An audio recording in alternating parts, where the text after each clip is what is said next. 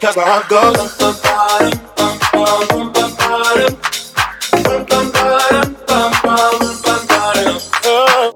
UPSC, Union Public Service Commission, the father of all competitive exams in India, and the only exam in India in which over 9 lakh candidates appear and only 0.1% to 0.3% clear the exam. तो 12 lakh to 14 lakh IIT JEE में भी appear होते हैं, but वहाँ पे if we see the success rate तो relatively बहुत ज़्यादा है. Okay, so let's get back to our topic, UPSC और the Indian Administrative Service Centers exam. जो हमारे इंडियन मॉम डैड के दिल में एक बार तो आया होगा कि मेरा बेटा है, मेरी बेटी कलेक्टर बनेगा या बनेगी. I feel so. मेरे डैड ने तो सोचा था. Once me and my dad was traveling somewhere with one of his friend. I was in 8th standard and then they started discussing कि 10th के बाद ये क्या सब्जेक्ट लेगा और इसे आगे करना क्या है. I thought मुझे क्रिकेट अकेडमी में ही जाना है, but my dad has different plans. He said he'll go for civil services. Civil services पहली बार सुना था. मुझे लगा कुछ सिविल इंजीनियरिंग से रिलेटेड होगा, बट ऐसा कुछ नहीं था. But that was the first time I heard about civil services. And then after my 12th, I went Delhi for my higher education. Actually, my dad wanted me to go Delhi, while I wanted to go Mumbai. But it was my father part of plan, where he wanted me to get the vibe of this prestigious examination. मैं जहाँ था, वहाँ पूरा crowd ही UPSC का था.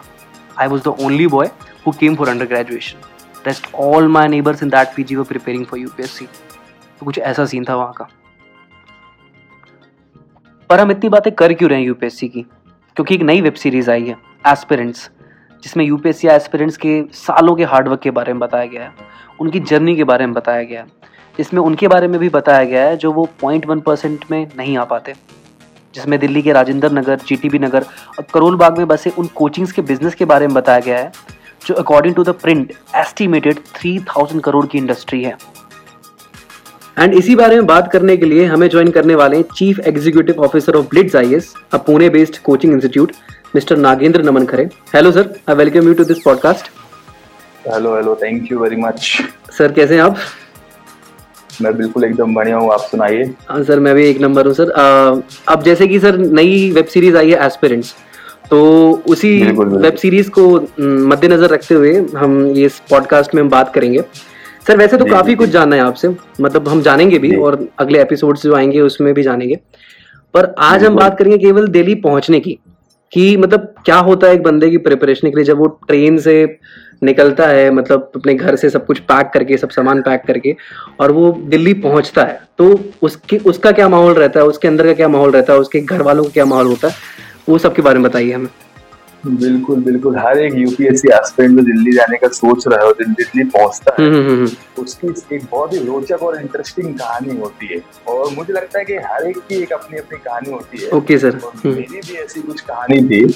जब मैंने decision लिया 2015 में दिल्ली जाने का और मुझे घर वालों ने सपोर्ट किया, तो मुझे वो जो शुरुआती दिन लग रहे थे तैयारियों के, 5-6 दिन बाद मुझे दिल्ली जाना है, तो मेरे घर में ऐसा जंग में जाने जैसा माहौल था. ये लड़का जंग लड़ने के लिए जा रहा है. ओके. और पूरी तैयारी में कोई भी कमी नहीं, पूरा असला बारूद से बैग भरा जा रहा था. असला बारूद मतलब खाना से पीना से लेके, नोट से लेके, रजिस्टर से लेके, तो ये सब यूपीएससी के असला बारूद ही है, और क्या है. सही बोल रहे हैं. तो तैयारी थी और वो बहुत ही ज्यादा ना ऐसी रोचक तैयारी हो रही थी. बिल्कुल मिशन मोड में हमारे घर वाले थे और मैं भी था. मैं अपनी खुद की बात बताऊं तो मैंने अपना जो हेयर स्टाइल था वो पूरा जीरो करा लिया था, ताकि मेरा फोकस जो रहे वो पूरा पढ़ाई पे रहे, बाल वाल संवारने पे ना रहे. ये सर ये पर्सनली मैंने भी ट्राई किया. वैसे तो ये पर्सनली मैंने भी ट्राई किया. बिल्कुल. और ये कहीं ना कहीं काम भी करता है. ठीक है, वो मैंने किया. और मेरे घर वाले और खास करके मेरी माता जी, हाँ जी, मेरी माता जी ने तो जो तैयारी मेरे लिए की, मैं आपको सुन के हंसी आएगी कि मेरी मम्मी ने यहाँ तक की तैयारी कर ली थी कि बेटा तू वहाँ कहाँ झाड़ू खरीदेगा, कहाँ पोछा खरीदेगा, उसको भी यहाँ से लेके सब घर से ही सब कुछ सब घर से. तो 2 घंटे मेरे को मम्मी को ये समझाने लगे, मम्मी मैं दिल्ली जा रहा हूँ, गाँव नहीं जा रहा हूँ, वहाँ झाड़ू वाड़ू सब मिलता है. लेकिन एक कंसर्न होता है पेरेंट्स का, रहना भी चाहिए. बिल्कुल. तो पूरा जंग वाला माहौल, और आ गया फाइनल वो डे जब मुझे दिल्ली के लिए डिपार्ट करना था.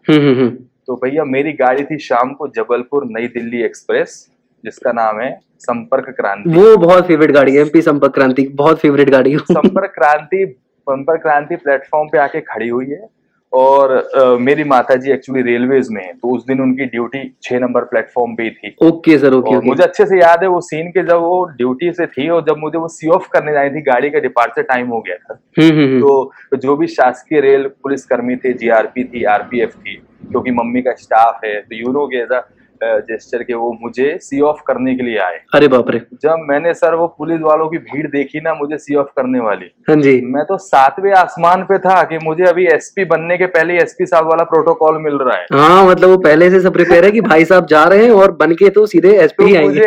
मुझे बिल्कुल मुझे ऐसा लगा वो देख के, वो दृश्य देख के, हाँ। कि भाई बिल्कुल जो हो रहा है वो सब सही हो रहा है, भगवान अपने साथ है। गाड़ी संपर्क क्रांति है, संपर्क हो चुका है दिल्ली से, क्रांति लाना बस बाकी है। हाँ, बिल्कुल। तो जब गाड़ी चली थोड़ा सा मम्मी इमोशनल हुई, लेकिन ठीक है मैंने भी कंट्रोल किया, गाड़ी बढ़ी। और सर मैं आपको बताऊं, गाड़ी में बैठे बैठे सिर्फ मेरे दिल और दिमाग में एक ही सवाल था। क्या? कि ये करोल बाग के सबसे नजदीकी मेट्रो स्टेशन कौन सा है? ये सर सबसे ये बहुत डिफिकल्ट क्वेश्चन है सर। पहली बार कोई बंदा दिल्ली जा रहा हो, हाँ जी, मेट्रोस का आइडिया नहीं होता, स्टेशन का आइडिया नहीं होता, पूरे सब को पैसेंजर से, आप कहाँ से? दिल्ली से। अच्छा दिल्ली में आप बताओ करोल बाग के सबसे नजदीकी वाला मेट्रो स्टेशन कौन सा है? और मैं आपको दावे के साथ कह रहा हूँ, दिल्ली वाले भी आपको गुमराह करते हैं। हाँ, वो नहीं बता पाएंगे एग्जैक्टली। हाँ, दिल्ली आजकल गुमराह करने के लिए फेमस हो गई है, और वो सही में गुमराह करते हैं। जैसे तैसे मुझे सुबह हो गई, कोई भी ऐसा आंसर नहीं मिला कि मेरे को कुछ सेटिस्फेक्शन हो। मैं गया बाहर निजामुद्दीन रेलवे स्टेशन में। रेलवे स्टेशन के बाहर निकल के ऑटो वाला बोलता है 400 रुपए लेंगे, सीधे ओल्ड राजेंद्र नगर आपको छोड़ देंगे। ओके। अपन ठहरे जबलपुर वाले, ऑब्वियसली काय को दें 400 रुपए? 400 रुपए नहीं देना है, तो ये तो एक बहाना था।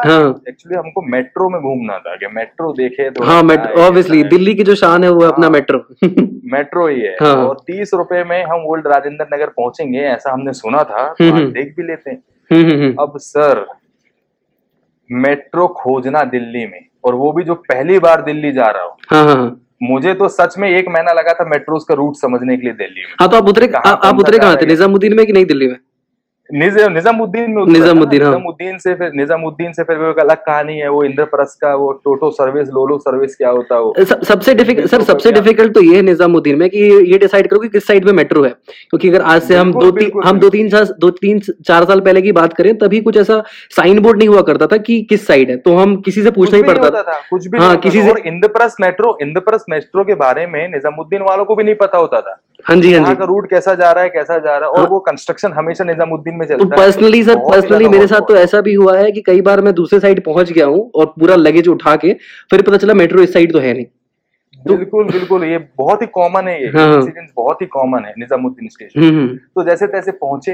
अब किसी ने मुझे रास्ते में बोल दिया, भाई एक काम कर, तू राजीव चौक पहुंच जा, वो चौराहा है मेट्रो का।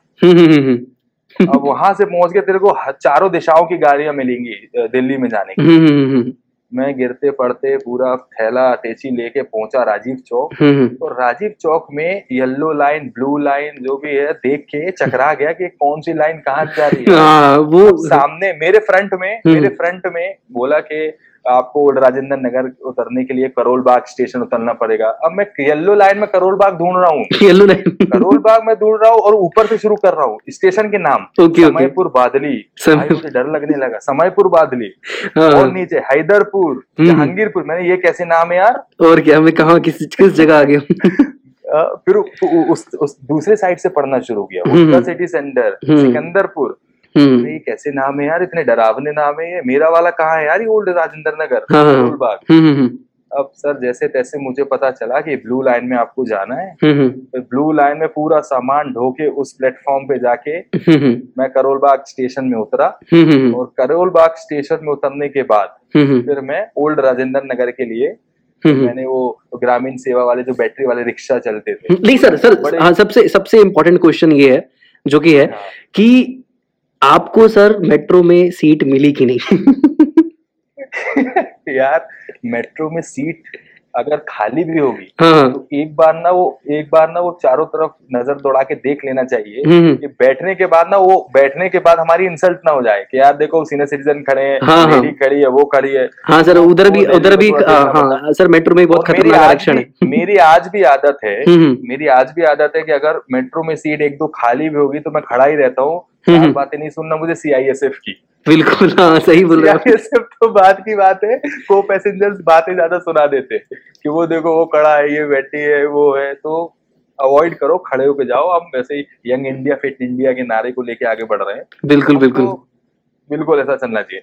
हम्म। मैं ग्रामीण सेवा ई बैटरी वाली गाड़ी पे पहुंच के ओल्ड राजेंद्र नगर पहुंचा। हम्म। तो सबसे बड़ा चैलेंज जो होता है हम्म। कि आपको रूम कहाँ लेना है और हाँ सर, आपको सर मैं वही बोल रहा हूँ सर, रूम कैसा क्योंकि लेना है। क्योंकि ना दिल्ली पहुंचना और उसके बाद रूम लेने की कहानी बहुत अलग है, सबकी कहानी बहुत अलग होती है कि बहुत ही अलग हाँ, है कि वो। उनको उनके पसंद का रूम, क्योंकि हमारे दिमाग में ना एक अलग इमेजिनेशन होती है कि यार हम फाइनली घर से निकले हैं तो एक हमारा रूम होगा जिसमें हमें इतनी पढ़ाई करनी है, आगे 1 साल की पढ़ाई हमें वहां करनी है, तो हम एक इमेजिनेशन लेके चलते हैं कि हमारा रूम ऐसा होगा, यहाँ से सनलाइट नहीं, और आएगी, यहाँ से ये होगा। ये भी इमेजिनेशन होता है, ये भी मैं, मेरा कुछ एक दो और कुछ कस्टमाइजेशन थे कि चाय की दुकान नजदीक कहाँ। ओके। चाय भी मिलना सर, चाय से चाय के बिना कॉम्प्रोमाइज, तो हाँ पढ़ाई। और यूपीएससी और चाय का बहुत ही गहरा नाता है। हाँ जी, हाँ जी। अभी जो लोग यूपीएससी के बारे में जानते हैं, समझते हैं, जिन्होंने इस समुंदर में डुबकियां मारी हैं, वो समझेंगे अगर चाय ना होती तो कुछ भी ना होता इसमें। ये तो बिल्कुल चाय है का सर। दुकान का भी एक मेरा फैक्टर था। हाँ सर, हाँ सर। अब वो चाय भी हो, ये भी हो, अब ढूंढ रहा हूँ मैं रूम। हम्म। और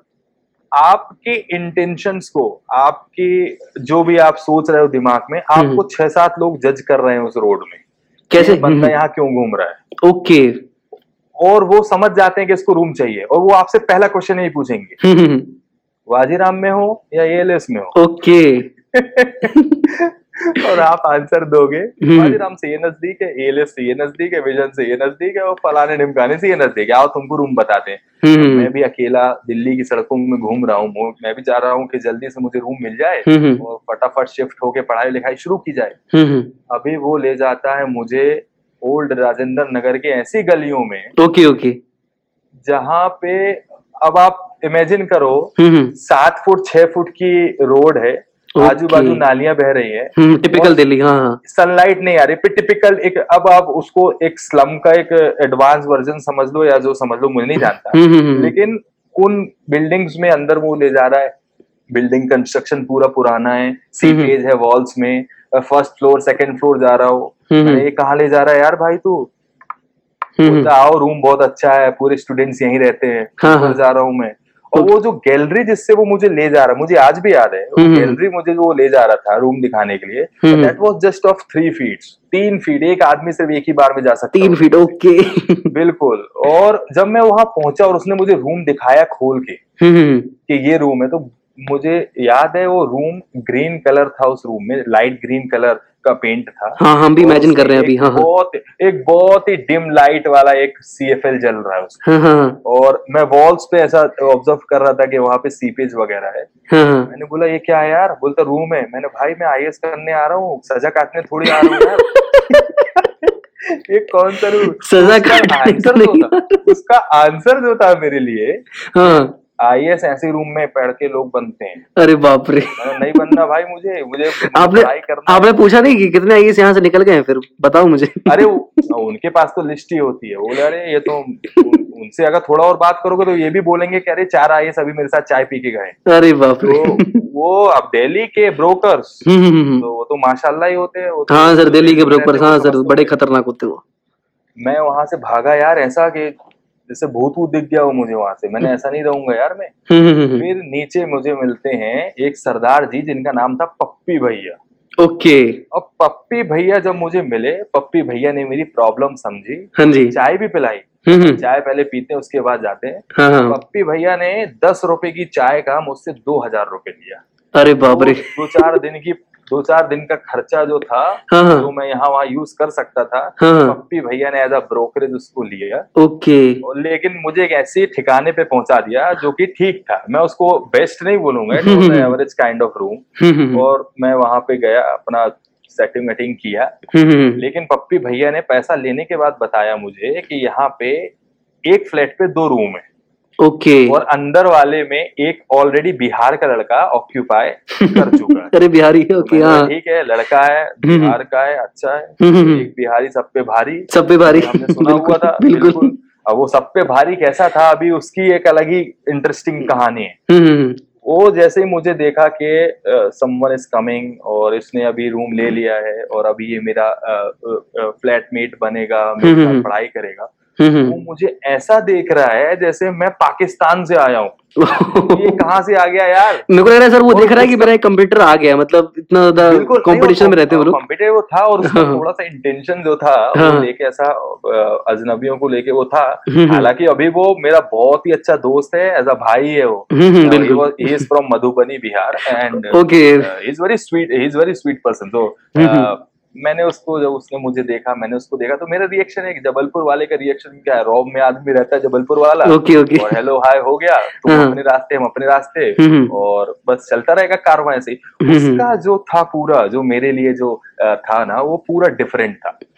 और जब उसने मुझे देखा, पूरा लुक्स उसके, ना नेगेटिव लुक्स ना पॉजिटिव, ऐसा नंब जैसा मुझे वो देख रहा है। ओके, भूत देख लिया सुबह सुबह। मतलब उसको मुझे मेरा आना अच्छा नहीं लगा। Okay okay. वो पढ़ने लिखने वाला, चश्मा पहनने वाला, क्लीन शेव में बंदा, पेंसिल लेके मैं पे प्रैक्टिस कर रहा था, वो बाहर आया और उसने उसका चेहरा देख के मुझे उससे लग गया कि ये मेरे साथ नहीं रहना चाहता। तो आपको मतलब पहले लुक में समझ में आ गया कि हाँ यार ये बिल्कुल कंफर्टेबल नहीं रहने वाला मेरे साथ। बिल्कुल बिल्कुल। और जैसे ही पप्पी भैया जाने लगे, पप्पी भैया को उसने पहला सवाल पूछा, ये कौन है यार, ये कौन आ गया यार? और मुझे उस टाइम मुन्ना भाई MBBS की फिल्म का डायलॉग याद आ गया कि इसने ये पूछा होगा, sir what is the procedure to change the room? और लिटरली उसने वही पूछा होगा। ओके, ठीक है। फिर थोड़ा 2-4 दिन थोड़ा नोक झोंक हुई, मुझे अवॉइड करता रहा, क्योंकि वो समझ रहा था कि 6 फुट का आदमी, बिल्कुल छोटे छोटे बाल लेके, आतंकवादी टाइप पूरा लुक है, ठंड बहुत था और जैकेट्स लगाए रहते थे, छोटे छोटे बाल है, अपन स्पोर्टी थे तो रंग भी उस टाइम सांवला था। तो लगता था ये कौन है यार, ये क्या करेंगे, IAS यार, IAS लड़के तो हमारे जैसे चुमू लड़के करते हैं। हाँ, बिल्कुल क्लीन शेव, बिल्कुल। हाँ, और चश्मा लगाए हो, तो he was that kind of guy, no. उसने 4-5 दिन हुआ, फिर उसने जब 4-5 दिन हुआ और फिर जब उसने देखा कि नहीं यार ठीक है, और फिर जब हुआ तो अभी भी मेरे टच में है, मेरा बहुत अच्छा भाई है वो। तो उसकी कहानी हम कभी करेंगे उसके बाद। हाँ, तो सर मतलब room partner, actually room partner के साथ कंफर्टेबल होना बहुत बड़ा पार्ट है। मतलब आप कहीं भी कुछ भी प्रिपेयर कर रहे हो, क्योंकि आप मैक्सिमम टाइम उसके साथ स्पेंड करने वाले हो, वो आपको बहुत सारी चीजों में हेल्प कर सकता है, आप उसकी हेल्प कर सकते हो, और वो बिल्कुल बहुत ही इंपॉर्टेंट एस्पेक्ट है ये। और खास करके UPSC की पढ़ाई करने वाले जब दिल्ली में चारों तरफ से 10 दिशाओं से जब लोग दिल्ली में आते हैं, तो मुझे लगता है ना कि इस एग्जाम की ये ब्यूटी भी है, बहुत बड़ी ब्यूटी है कि आपको जो हिंदुस्तान का जो डाइवर्स कल्चर है वो आपको सीखने को मिल रहा है। हाँ सर, ये बहुत सही पॉइंट पकड़ा आपने। आप उसको जी पाते हो, और नोकझोंक होती है वो हर पार्टनर्स के साथ होती हैं। मेरी भी होती थी। अब जिस टाइम पे मेरे को पढ़ना उस टाइम उसको सोना है, जिस टाइम उसको पढ़ना उस टाइम मुझे सोना है। हाँ, ये तो कभी मुझे गाने सुनने हैं, कभी मुझे टीवी चलाना है, कुछ भी होना तो उसको डिस्टर्ब होना, उसको करना तो मुझे डिस्टर्ब होना, तो चलता है। पर इट्स ऑल अबाउट मैनेजमेंट। अगर आप मैनेजमेंट ही नहीं सीखोगे अपने फ्लैट में अपने पार्टनर के साथ, तो आप अपने डिस्ट्रिक्ट को कैसे चलाओगे? Obviously about management, no. तो it was a great story of this room partner. Room partner का जो ये एक जो पूरा स्टोरी था, अभी ऐसे बहुत सी रोचक किस्से हैं, अभी समय का थोड़ा सा अभाव है। हाँ सर, ये हाँ, इसको हम सर आने वाले एपिसोड्स हैं उसमें भी कवर करेंगे। अभी तो बिल्कुल सर। तो फाइनली सेटल होने के बाद, है ना, आपने रूम्स वगैरह भी ले लिए। हाँ सर, खाना ये कैसे करते थे सर? क्योंकि दिल्ली में खाना obviously Delhi is famous for street food and all, but एक घर के खाने के लिए, क्योंकि आपको रेगुलर खाना करना है, अभी 1 साल कंटिन्यू रहना है, तो खाने के लिए क्या था, क्या परेशानियां थी, आप बताइए मुझे। ये बहुत बड़ा ये एक फैक्टर है सरवाइव करने के लिए दिल्ली में, क्योंकि खाना अच्छा है तो पढ़ाई अच्छी है, हेल्थ अच्छी है तो सब कुछ अच्छा है। लेकिन मैं यहाँ पे गूगल, अमेजोन, फ्लिपकार्ट वाले भी फेल हो जाएंगे इनका इंटेलिजेंस नेटवर्क। मैं आपको एक किस्सा सुनाता हूँ। जब मैं पहुंचा अपने रूम में ना, उसी दिन शाम को इनका इतना खुफिया तंत्र, इंटेलिजेंस नेटवर्क इतना स्ट्रॉन्ग है कि मेरे रूम में जाने के कुछ ही घंटों बाद मेरे पास न्यूज़पेपर वाला भी आ गया, ओके, मेरे पास खाने वाला भी आ गया, ओके ओके, और मेरे पास साफ सफाई करने वाली आंटी भी आ गई। मतलब इतना स्ट्रॉन्ग नेटवर्क, मतलब कि कंज्यूमर पहुंचा मतलब, है और हम उसे हर तरीके से कैप्चर करें। बिल्कुल, मतलब वो घेर लेते हैं वो। और मैं दावे के साथ कह रहा हूँ, जो पप्पी भैया गए थे नीचे ना, बिल्कुल, हाँ, पप्पी भैया ने ही इन तीनों को भेजा कि जाओ, एक और बकरा हलाल होने आया यूपीएससी के नाम पे, इसको घेर लो। और जब बकरा हलाल होने वाला तो उसकी पूरी फरमाइश पूरी की जाती, पैसे पूरे ले ली जाते उसकी, कि आपको सारी सर्विस आपकी प्लेट में मिलेगी। यही सीन था। आए अलग अलग टाइमिंग्स में वो आए, लेकिन उसी दिन आए, रात होते होते तक आए। तो पेपर वाले ने जो मुझसे सवाल पूछा, हाँ जी, हाँ जी, हिंदू लोग है कि इंडियन एक्सप्रेस लोग? ओके। उसको पता था कि ये बकरा यहाँ यूपीएससी के लिए ही आया है, ये building is known for UPSC. Okay okay, हाँ। और या तो ये इंडियन एक्सप्रेस लेगा या तो द हिंदू लेगा। ये टाइम्स ऑफ इंडिया वाला नहीं है, ये टाइम्स ऑफ इंडिया वाला नहीं है। टाइम्स ऑफ इंडिया तो रिकमेंडेड ही नहीं है। ओके ओके, हाँ। अब मैंने बोला हिंदू है, सब कुछ हिंदू ही है, तो अब द हिंदू ही चलने दो। और मेरा मानना भी था कि हिंदू पेपर पढ़ना चाहिए। मैं आज के अपने स्टूडेंट्स को भी बोलता हूँ, you should read the Hindu. Indian Express आपकी प्रायोरिटी सेकंड होना चाहिए। तो मैंने भी हिंदू लगाया, तो हिंदू वाला डन हुआ। उसके बाद टिफिन वाले भैया आए। हाँ जी, टिफिन वाले भैया ने बोला, अच्छा एक और इसके पीछे कहानी है। जो हिंदू वाले का नाम था, उसका नाम था काशी, और जो टिफिन वाले का नाम था, उसका नाम था अयोध्या। अरे वाह वाह, मतलब पूरा वाराणसी आ गया आपके पास आसपास। यहाँ मेरा कॉन्फिडेंस और बढ़ गया। फिर भगवान खुद आ गए मेरी सहायता करने अभी। अरे तो जब टिफिन वाले ने मुझसे पूछा कि नॉन वेज हो कि वेज हो, तो मैंने बोला वेजिटेरियन है यार। तो बोलता हाँ, वेजिटेरियन का बहुत अच्छा मेन्यू हमारे पास, और इतना पैसा लगेगा, और आप कल से शुरू करो। तो मैंने बोला डेमो दिखाओ। और डेमो तो लेना हर एक आस्पिरेंट का जन्मसिद्ध अधिकार है दिल्ली में। बिल्कुल बिल्कुल, तो देश भर में डेमो के बिना कुछ हो ही नहीं, बिना डेमो ही कुछ नहीं। बिल्कुल। तो जब उनने दिया, पहला जो टिफिन आया ना, उसी रात में पहला टिफिन आ गया। आपके डिनर पे ही आपका पहला टिफिन आ गया। और पहला टिफिन जो आया, जैसे स्वयं एसपी साहब को टिफिन खिला रहे, बड़े सही प्रेजेंटेशन, कवर के साथ, first impression the last impression, वही वाला सीन। बिल्कुल व्हाइट रोटी, बिल्कुल हाइजीन कंडीशन में टिफिन आपका दिख रहा है, बढ़िया गरम सब्जी सब। जैसे मैंने टेस्ट किया, अब मैं पहली बार घर से बाहर गया हूँ, देखा है कि खाना बहुत बढ़िया। डन भैया डन, 200 रुपए ज्यादा लो, लेकिन खाना ऐसे खिलाओ। अभी डन किया। 2-3 दिन तो खाना ठीक आया, और चौथे दिन से जो खाना आया, तो उसमें तो मैं ये बोलूंगा कि जो पहले दिन खाना आया था वो खाना था। भैया को फोन किया मैंने, ये क्या है यार? ये तो चौथे दिन पूरा डामाडोल खाना है क्या? बिल्कुल वो ये चलता ही है, दिल्ली में। और ये मेरी ही कहानी नहीं है, ये बाकी लोगों की कहानी। आप भी दिल्ली में रहे होंगे तो आपको पता। अरे हाँ सर, काफी खाने का बहुत चेंज करना पड़ा सर। खाने का डेमो क्या होता है, और पहले दिन दूसरे दिन खाना क्या आता है, उसके बाद क्या आता है। और फिर आप कितना ही कर लो, कितना ही बोल लो, 1-2 दिन वो ठीक रहेंगे, उसके बाद फिर। लेकिन ये परीक्षा एक ऐसी तपस्या है कि आपको खाने पीने के स्वाद से दूर हटके आपको पूरा दिमाग किताबों में लगाना होता है, न्यूज़पेपर पढ़ना होता है, कोचिंग में पूरा ध्यान देना होता है, नोट्स बनाना पड़ता है। तो वो सब में फिर आदमी एक इतना एंथुसियाज्म अपने अंदर लिए रहता है कि ये सब चीज भूल जाता है फिर खाने पीने। तो ये स्टोरीज है, और काफी इंटरेस्टिंग मेरी जर्नी रही है राइट फ्रॉम द डे 1। और हम आने वाले पॉडकास्ट में आपको बताएंगे कि कोचिंग की क्या स्टोरीज थी। हाँ सर, अपने आप में किस्से रहेंगे। हाँ सर, हाँ। मैं पूछ रहा था कि चलिए अब रूम भी मिल गया हमें, टिफिन भी लग गया, ठीक है, जो रिक्वायरमेंट्स है वो सारी फुलफिल हो गई। तो अब फाइनली जब आप सेटल हो गए हो और फाइनली आप वो मोड पे आ गए हो कि अब मुझे प्रिपरेशन अपनी स्टार्ट करनी है, तो वो शुरू का जो 1 हफ्ता या शुरू का जो 1 महीना जब आप फाइनली उस मोड में आके स्टार्ट करते हो, तो वो कैसा होता है? उस टाइम आपके दिमाग में क्या चल रहा है कि फाइनली अब मुझे स्टार्ट करना है? मतलब सारी चीजें आप मुझे बताइए। देखिए इसमें तो मैं कहूंगा कि दो प्रकार के एस्पिरेंट्स होते हैं। इन्होंने जिन्होंने पहले कोचिंग के बारे में सर्च किया है, एनसीईआरटीज अपनी पढ़ी हुई है, तो उनको मुझे नहीं लगता कि कुछ खास दिक्कत होती होगी, बस उनको टाइमिंग्स अपनी कोचिंग की जमाना होती है।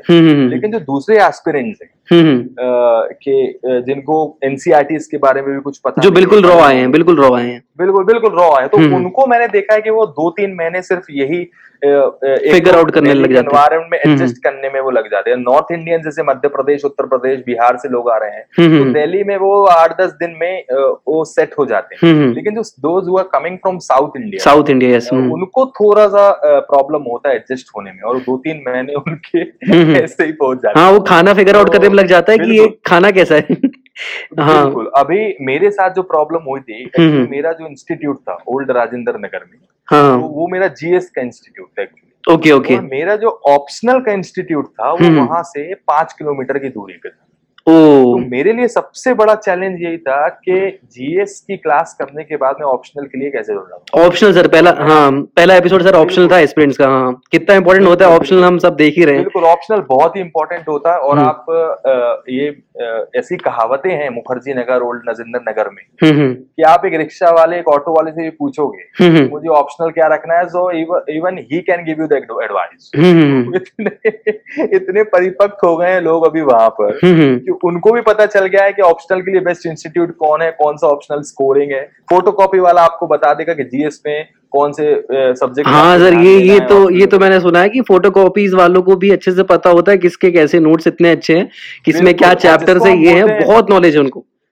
बिल्कुल, बहुत नॉलेज है। और ये जो इंस्टीट्यूट का जो फर्क है कि एक ऑप्शनल का इंस्टीट्यूट अलग है और जीएस का इंस्टीट्यूट अलग है, वो कल्चर को देखते हुए, वो ट्रेंड को देखते हुए ना, वहां के रिक्शे वालों को भी पता चल गया है कि इंस्टीट्यूट ए में ऑप्शनल की क्लास इतने बजे शुरू होना है और इंस्टीट्यूट बी में जीएस का क्लास इतने बजे शुरू होना है। और मैं दावे के साथ आपके कह रहा हूँ, जैसे ही क्लास का टाइमिंग होता है, आप इंस्टीट्यूट्स के नीचे ऑटो रिक्शा वालों का जमावड़ा देखने लगते हो। ऑब्वियसली इतने सालों में उन्होंने ये जज कर लिया है कि स्टूडेंट्स यहाँ से दौड़ लगा के वो इंस्टीट्यूट में जाएंगे ऑप्शनल का क्लास लेने। और ये पूरा ये उनका जो सेटअप है, और उसका मुझे बहुत फायदा मिला है। और मैं एक ही रिक्शा वाले को, एक ही ऑटो वाले को देखता था कि he is there at that time only, वो पर्टिकुलर टाइम पे वहां पहुंचता है। और ये इस परीक्षा की एक बहुत ही एक ब्यूटी मैं बोलूंगा, ये बांध के रखती है परीक्षा। ये एसोसिएटेड इकोनॉमीज जो चल रही है, रिक्शा वालों का, जूस वालों का और चाय वालों का, तो ये यूपीएससी से बहुत गहरा संबंध है इन वर्कर्स। हाँ सर, हम जीटीपी नगर देखेंगे तो उधर पे जो जितने भी बिजनेसेस हैं वो देख रहे हैं, तो काफी ज्यादा वो डिपेंडेंट है कोचिंग्स पे और वहाँ के बच्चों के जो प्रिपरेशन कर रहे हैं वहाँ पे। बिल्कुल बिल्कुल। और नया दिल्ली जब बच्चा पहुंचता है, मेरे अंदर भी ये बहुत ही अंदर एक जिज्ञासा थी कि मैं भी थोड़ा ओल्ड राजेंद्र नगर की गलियों में घूमूं। तो हम लोग इंस्टीट्यूट के 2-3 लोग हैं, घूमने लगे, तो हम लोगों ने एक जूस का दुकान देखा। और मैंने अपने सोशल मीडिया पे उसको पोस्ट भी किया था उसी दिन। उस जूस की दुकान का नाम था यूपीएससी जूस अड्डा। अरे और उसका टैगलाइन था, यहाँ जूस पीने वाले कलेक्टर ही बनते हैं। वो हुई मार्केटिंग, ये है सर लेवल की मार्केटिंग, सबसे तगड़ी मार्केटिंग, हाई लेवल का मार्केटिंग। और ना चाहते हुए भी उस जूस की दुकान में हम गए, बैठे, फोटोज क्लिक की और वहां से जूस भी पिया। और वो भैया जो जूस की दुकान के जो ओनर थे, जब उनका हुलिया हमने देखा ना, तो हमने बोला यार ये क्या यूपीएससी की पढ़ाई हम और आप कर रहे हो। ये देखो, हाथ में उस टाइम का सबसे एडवांस्ड लेवल का आईफोन उनके हाथ में है। 5 उंगलियों में उनकी, वो एक तो शायद डायमंड भी था, बहुत ही ज्यादा चमक रहा था वो। हाँ जी, हाँ जी। और उसके बाद गले में चेन वेन, ये है बिजनेस। सर सब आप ही लोग का दिया हुआ है सर। बिल्कुल बिल्कुल। और उस समय हम दोस्तों ने ये बात भी की कि अगर नहीं होता है कुछ ना, हाँ तो ये जूस या चाय का कुछ अपन करेंगे। और चाय के नाम भी हमने सोच लिए थे कि ओल्ड राजेंद्र नगर में चाय की दुकान खोली जाएगी। एक चाय का नाम रहेगा प्रीलिम्स पटाखा। हाँ तो मतलब सर वो प्रीलिम्स पटाखा। दूसरी चाय का नाम रहेगा मेंस मसाला। और सर इंटरव्यू तक पहुंच गए तो सर वहां तक इंटरव्यू के लिए चाय पे साक्षात्कार। बहुत सही। तो ये सब हर एक एस्पिरेंट की कहानियां होती हैं, और जो दोस्त मिलते हैं ना एक ही मेंटेलिटी की, वो है कॉम्पिटिटर्स, लेकिन वो कंपटीशन तो ठीक है, लेकिन जो दोस्ती एक जो बनती है और एक जो भाइयों का जो एक बॉन्ड बनता है वो दिल्ली का, मुझे लगता है कि वो पूरी जिंदगी भर का बॉन्ड है। सही बोल रहे सर। और मुझे अगर टाइम मिलेगा और अगर आप परमिट करेंगे तो मैं और भी लोगों को इंक्लूड करना चाहूंगा इस पॉडकास्ट में। बिल्कुल सर, वो हम करेंगे सर। ये एक बड़ी सीरीज रहेगी, ये हम सुनाएंगे, इसमें हम कुछ और एपिसोड्स रखेंगे, क्योंकि ये सर इतना कॉम्प्रिहेंसिव टॉपिक है यूपीएससी, तो इसे एक पॉडकास्ट में कवर करना अनफेयर रहेगा। हालांकि सर एक आखिरी क्वेश्चन मैं आपसे और लूंगा कि जैसे एस्पिरेंट्स में दिखाया गया कि ऑप्शनल सब्जेक्ट के लिए वो बंदा परेशान है, वो पूछ रहा है कि मैं क्या लूं, और फाइनली वो जो उस फील्ड का रहता है, जो पहले उसने प्रिपेयर किया, जो पढ़ाई की है, वो वही चीज़ लेता है, वही सब्जेक्ट लेता है अपने प्रिपरेशन के लिए। पर सर हर केस में ऐसा होता नहीं। हमने कई बार ऐसा देखा है जो रिसर्च होता है कि किस सब्जेक्ट से ज़्यादा आईएएस निकल रहे हैं, हम वो सब्जेक्ट ऑप्शनल ले लें। तो सर आपका क्या कहना है कि ऑप्शनल सर क्या लेना चाहिए एग्जैक्टली? देखो, मैं ये बोलता हूँ कि optional is a very important part of this examination, but it is not only the part of the examination. Optional choose करना एक बहुत ही क्रूशियल एक डिसीजन होता है, लेकिन आप ऑप्शनल के चक्कर में लोगों को मैंने देखा कि 6-7 महीने सिर्फ यही डिसाइड कर रहे हैं कि ऑप्शनल क्या लेना, और वो 6-7 महीने अपना दिमाग ऑप्शनल के लिए लगाए रखा है और जीएस पूरा छोड़ते चले गए। एस्पिरेंट्स को ये नहीं भूलना चाहिए कि 1000 नंबर का पेपर जीएस का है। अगर आप जीएस में परफॉर्म अच्छा करोगे तभी आपके ऑप्शनल का जो मार्क्स आएंगे वो आपके एड ऑन होगा, आपको रैंकिंग। बिल्कुल सही। तो ऑप्शनल, और ये देखो बिल्कुल व्यर्थ की बातें हैं कि किसी ऑप्शनल को कुछ एडवांटेजेस हैं, किसी को डिसएडवांटेजेस हैं। ऐसा कुछ भी नहीं है। आप कोई भी एग्जाम ऑप्शनल सब्जेक्ट लीजिए, आपको हर जगह कहीं ना कहीं 2 फेसेस मिलेंगे। कहीं किसी में कुछ दिक्कतें हैं, कहीं किसी में कुछ फायदे हैं, कहीं को नुकसान है, कहीं ऐसा कुछ भी नहीं। अब लोग बोलते ज्योग्राफी ऑप्शनल है और इसमें ज्यादा लोग जा रहे हैं तो इसमें नंबर नहीं आ रहे हैं, ऐसा नहीं है। ज्योग्राफी के अपने अलग फायदे हैं, सोशियोलॉजी के अपने अलग फायदे हैं, पॉलिटिकल साइंस के अपने अलग फायदे हैं। तो वो पूरा लेवल प्लेइंग फील्ड ही है। और हमारे हिंदुस्तान का जो एजुकेशन सिस्टम है वो माशाल्लाह ही है। आपने 4 साल बीटेक किया हुआ है, आप 4 साल, मैं सिविल इंजीनियर हूँ, मैं सपने में भी नहीं सोच सकता हूँ कि मैं सिविल इंजीनियरिंग ऑप्शनल रखूँ। ओके। मैकेनिकल वाला कभी नहीं सोच सकता कि मैं मैकेनिकल इंजीनियर ऑप्शन रखूंगा। सिविल वाला ज्योग्राफी ले रहा है, मैकेनिकल वाला ज्योग्राफी ले रहा है। तो अभी नई एजुकेशन पॉलिसी जो आई है, हमें उम्मीदें हैं कि ये सब पिक्चर बदलेंगी। हाँ सर, होपफुली। ऑप्शनल का जो एक बहुत बड़ा मिथ बना हुआ ना बाजार, वो भी हम सॉल्व कर सकते हैं। तो सर काफी बातें की आज सर यूपीएससी के बारे में। तो आज का जो हमारा टॉपिक था वो यही था कि दिल्ली पहुंचने तक की बात करते हैं, कि दिल्ली पहुंचना और ये सारी चीजें, उसमें सर ने हमारा साथ दिया। Sir thank you so much for joining us in this podcast. बिल्कुल सर, आगे आपसे और बातें होंगी। Thank you very much for giving me this opportunity also.